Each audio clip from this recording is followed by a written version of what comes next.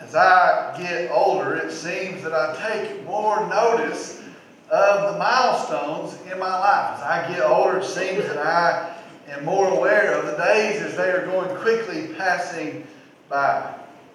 This year, this past January, I've been married 20 years. 20 years, it seems like a flash to me. It may seem like an eternity to Carrie. It seems like a flash to me. This year, my baby daughter just brought her home the other day, just unbuckled her from her little basket and carried her into the house. She's now 14 years old and she's a freshman at the high school. Sometimes she illegally drives to the high school. This past week, it was last Sunday, 7 years ago that I preached in view of a call here at Calvary Baptist Church. I've now been the pastor here for 7 years. I remember we walked in that day, we were carrying Will as a little baby. Last week was my birthday. All of a sudden, I'm 46 years old. It's hard to fathom. It seems like just 2 years ago, I was 26 years old, but time is going very quickly. It seems impossible, as crazy as that seems. My brother this past week turned 50. I have a picture of us. That seems not that long ago. If you notice, I was the one working and he had a football helmet on playing. But as I get older, as time is going by, as I'm more and more aware that time is marching by, in fact, the time is flying by, my question has become, and my question for us today is this: is my life 46 years just like that? 20 years married, just like that? A baby girl, 14 years old, just like that? Are these days that are going by, is my life or are our lives having and producing an eternal effect? Or are they producing an evaporating effect? Very simply, are these days that truly matter, or are they days that really possess very little meaning? The Bible tells us our days are but a vapor. We see that continually in front of us, but our days are but a vapor, here today and then just like a puff of wind gone tomorrow. Our days are like a vapor, but the Bible also tells us that our days can carry a great eternal impact. So the question this morning is your life, are our lives producing an eternal effect, or are they producing an evaporating effect? Today our message is entitled, Investing for the Eternal.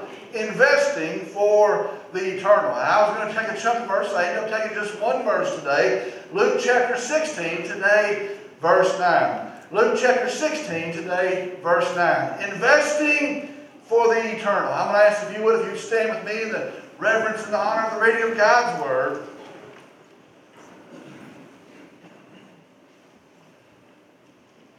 Jesus continues on and he says this: "And I say to you, make friends for yourselves by means of the wealth of unrighteousness, so that when it fails, they will receive you into the eternal dwellings." I'm going to read that again.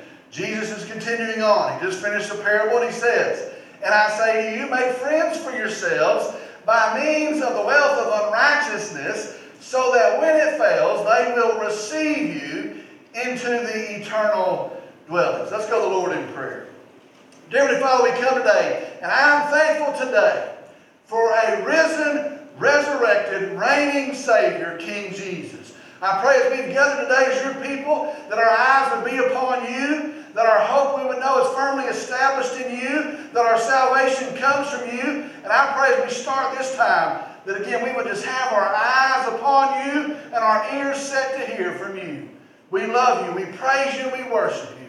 I come down, I pray as we begin to look at this one little verse, that you would speak your truth. You spoke it. It's your eternal word. I pray that it would speak to us today.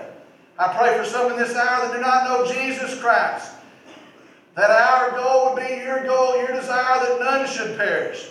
And that in the preaching of your word, the drawing of your Spirit, today they might put their faith in Jesus Christ. I ask that you would move in this hour. I ask that you would move and that your hand would strive with this church. That we would be in your will, that many would come to know Christ, that we would grow as disciples, we would go out and turn and make more disciples. We praise you, we love you. We exalt the name of Jesus Christ. In his name we pray. Amen. You may be seated.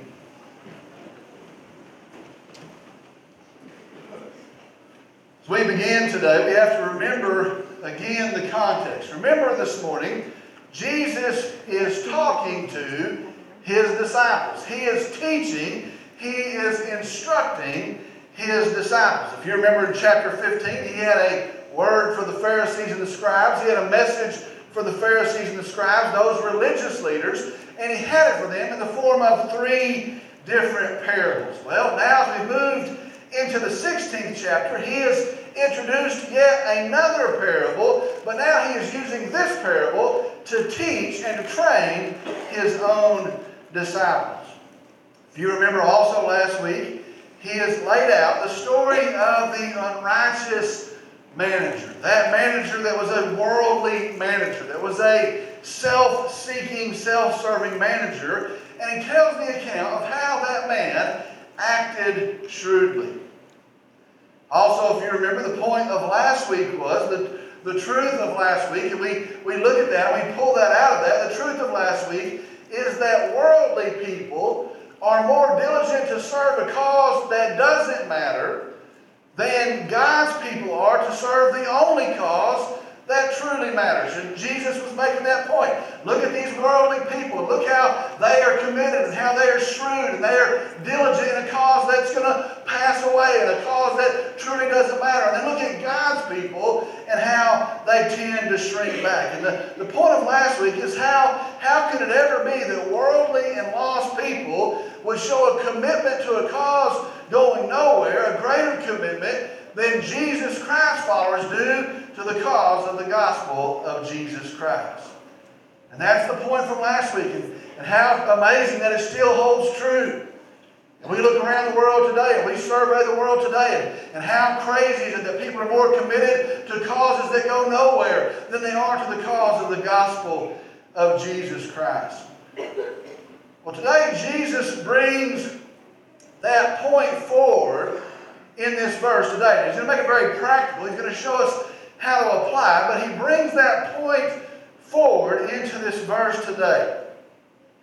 And the truth of our verse today is this. And I'll just lay it out here at the front so we can have that already established. The truth of today is this, and I'm just going to go ahead and say it, and I'm going to make it very plain this morning. Listen very carefully. Your faith in God, your trust in God, your commitment to Christ, your obedience to God is shown clearly and decisively in how you use your money. And that's the truth. And some of you sit there and say, oh man, I knew this was the week to miss. Listen to this. Get this today. Jesus says to follow him in Luke 14, it's an all-in effort. Well, guess what? That's going to show up in how we use and handle our money. Jesus says in Luke chapter 14, if you remember as he teaches on disciples, he says to be a follower of his, to be a true disciple, it is a total commitment. Well, that can't help but show up in how we use our money. Jesus says to follow him, it's going to cost us everything. That's going to show up. It can't help but show up in how we use our money. And that is the truth of today. Your faith in God, your trust in God, your commitment to Christ is clearly and decisively shown in how you handle and use your money. Now, before we get too down today, before we get too upset today, let me say this. So let's use it to honor him. So let's use it to glorify him. Let's use it to serve him. God, you dictate how we use and see our money, and we'll use it to bless your cause. You can be mad if you want to, but I'm going to be excited. God, let us bless you with our money. And let's look at the verse today. We're going to break down piece by piece verse 9. It says this. Jesus continues and he says, and I say to you, and I say to you. Another translation says, and I tell you. Understand, this is a personal statement from Jesus Christ. Now, I don't know how we can't understand how huge that is, how profound that is. Jesus Christ says, I tell you. Jesus Christ says, here's a personal statement for you. Understand, Jesus is using the parable of the unrighteous manager, and he says to his followers, listen up, I tell you, I say to you. It is a personal directive from Jesus Christ. Then he continues on and he says, I say to you, make friends for yourselves by means of the wealth of unrighteousness. Make friends for yourselves by means of the wealth of unrighteousness.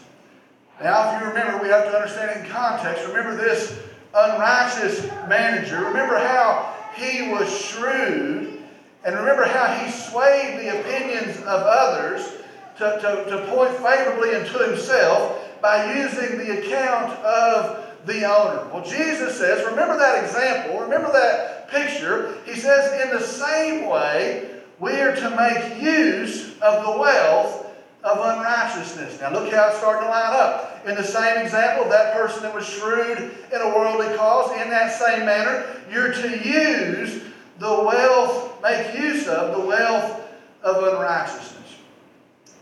Now let's look at that term, that phrase, the wealth of unrighteousness. Now this is a complicated thing to understand. In fact, there's many different thoughts, many different opinions about what it truly means. Some say that this is referring to money that is secured dishonestly, or it is some money that has had an ill-gotten gain, and that's how the money was put together. So they would say this means take your ill-gotten gain, take your stolen money, and use it to secure friends. There's some that promote that, some that teach that. I do not believe that. In context, I believe it means not ill-gotten wealth. I believe it means, in context, all wealth. The Greek word here, mammon, for mammon, actually is a word that means riches. And so understand, the riches of unrighteousness. The riches of unrighteousness. The first thing we understand in the context is these are false riches. In verse 11, it's going to tell us about true riches. And so it talks about the mammon, the riches of unrighteousness. These are false riches.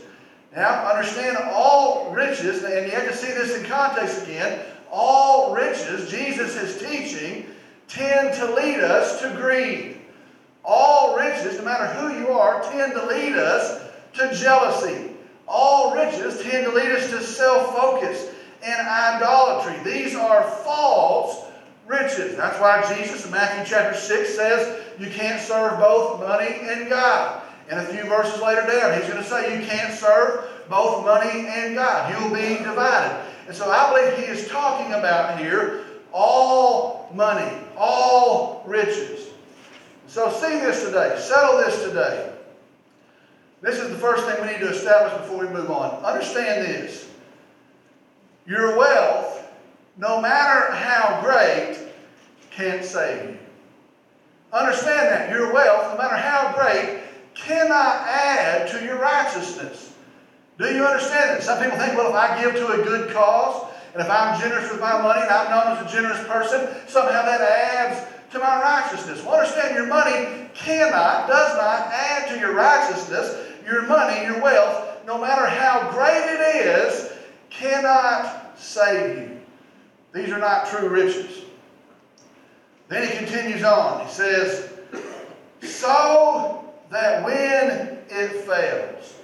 So that when it fails. Now the Greek word for fails here holds the meaning eclipses, or vanishes, or dims, darkens. Another translation says it becomes obscure. That's the meaning for that word fails here. When your riches, these false riches, when your riches dim, when your riches vanish, when they become obscure.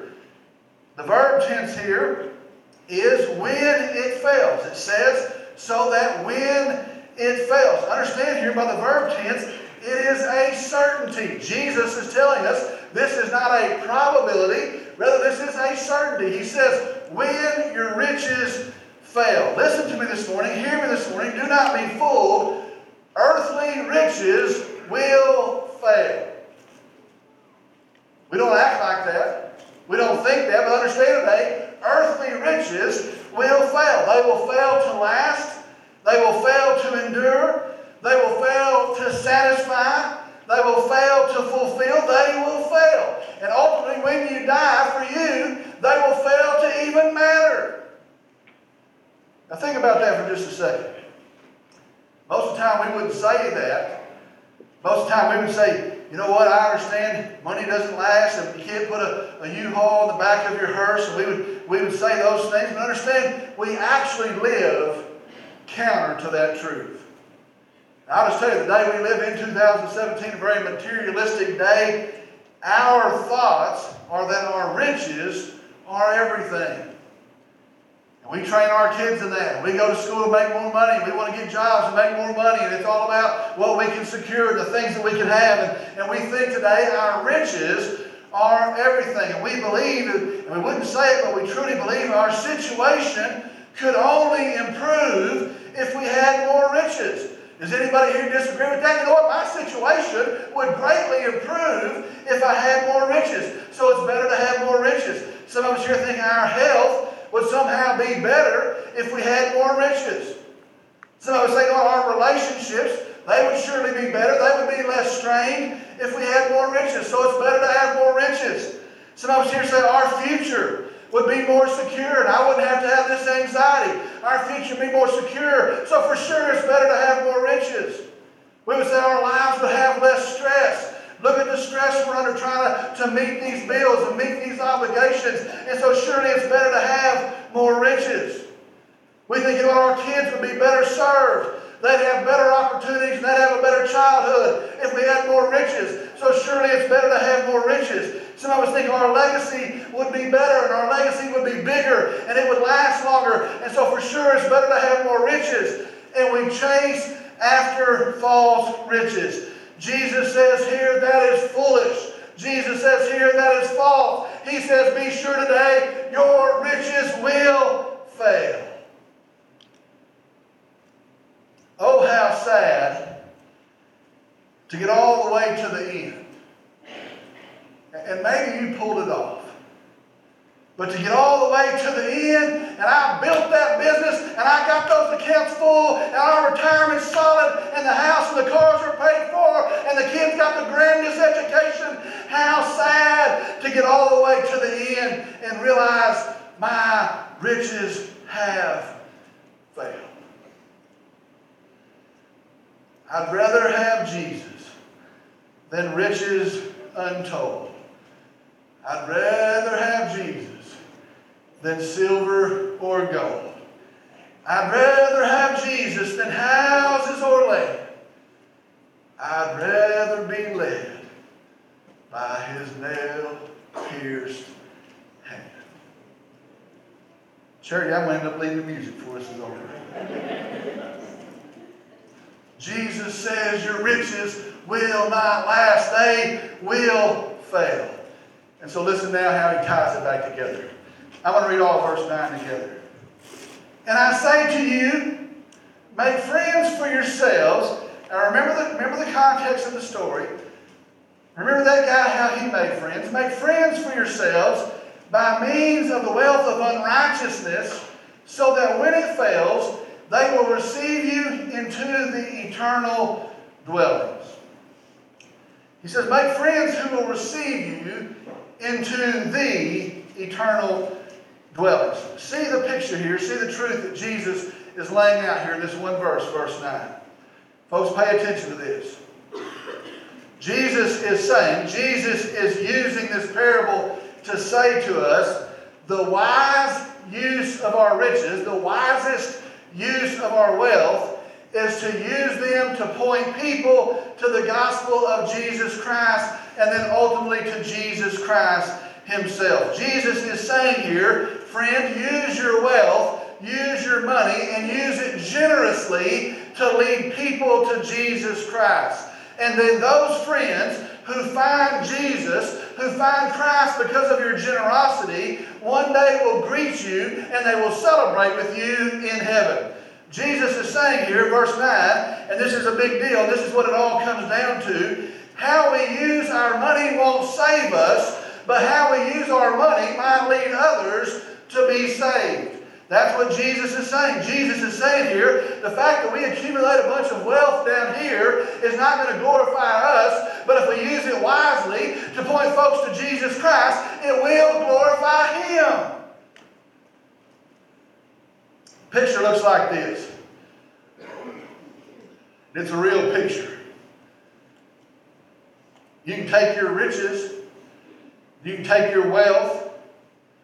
Let me just clear this up right quick. Sometimes I think, well, I'm not rich and I don't have wealth.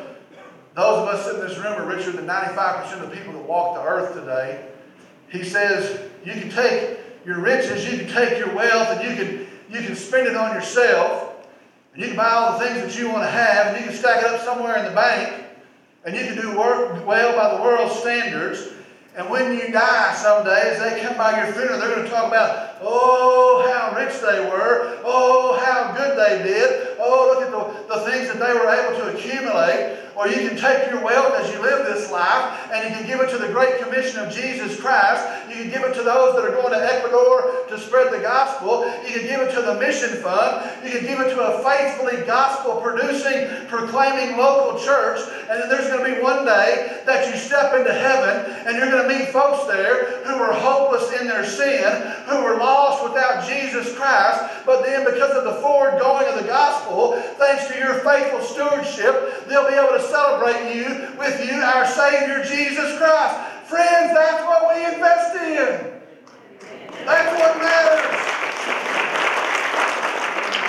You can stack it up and you can buy all the stuff, and when it comes to the end, they're going to shut that casket and they're going to drop it in the ground, and it won't matter for a hill of beans. Or you can use it for the gospel of Jesus Christ, and one day there'll be a redeemed person by the blood of Jesus Christ that'll say, thank you for your generosity to the cause of our Savior, our Lord.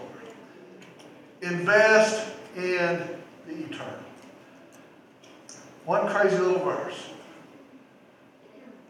Is your life going to be a vapor? Passes away. Or will it have an impact that is eternal? Jesus says, you know what, it shows up in your money. Let's pray.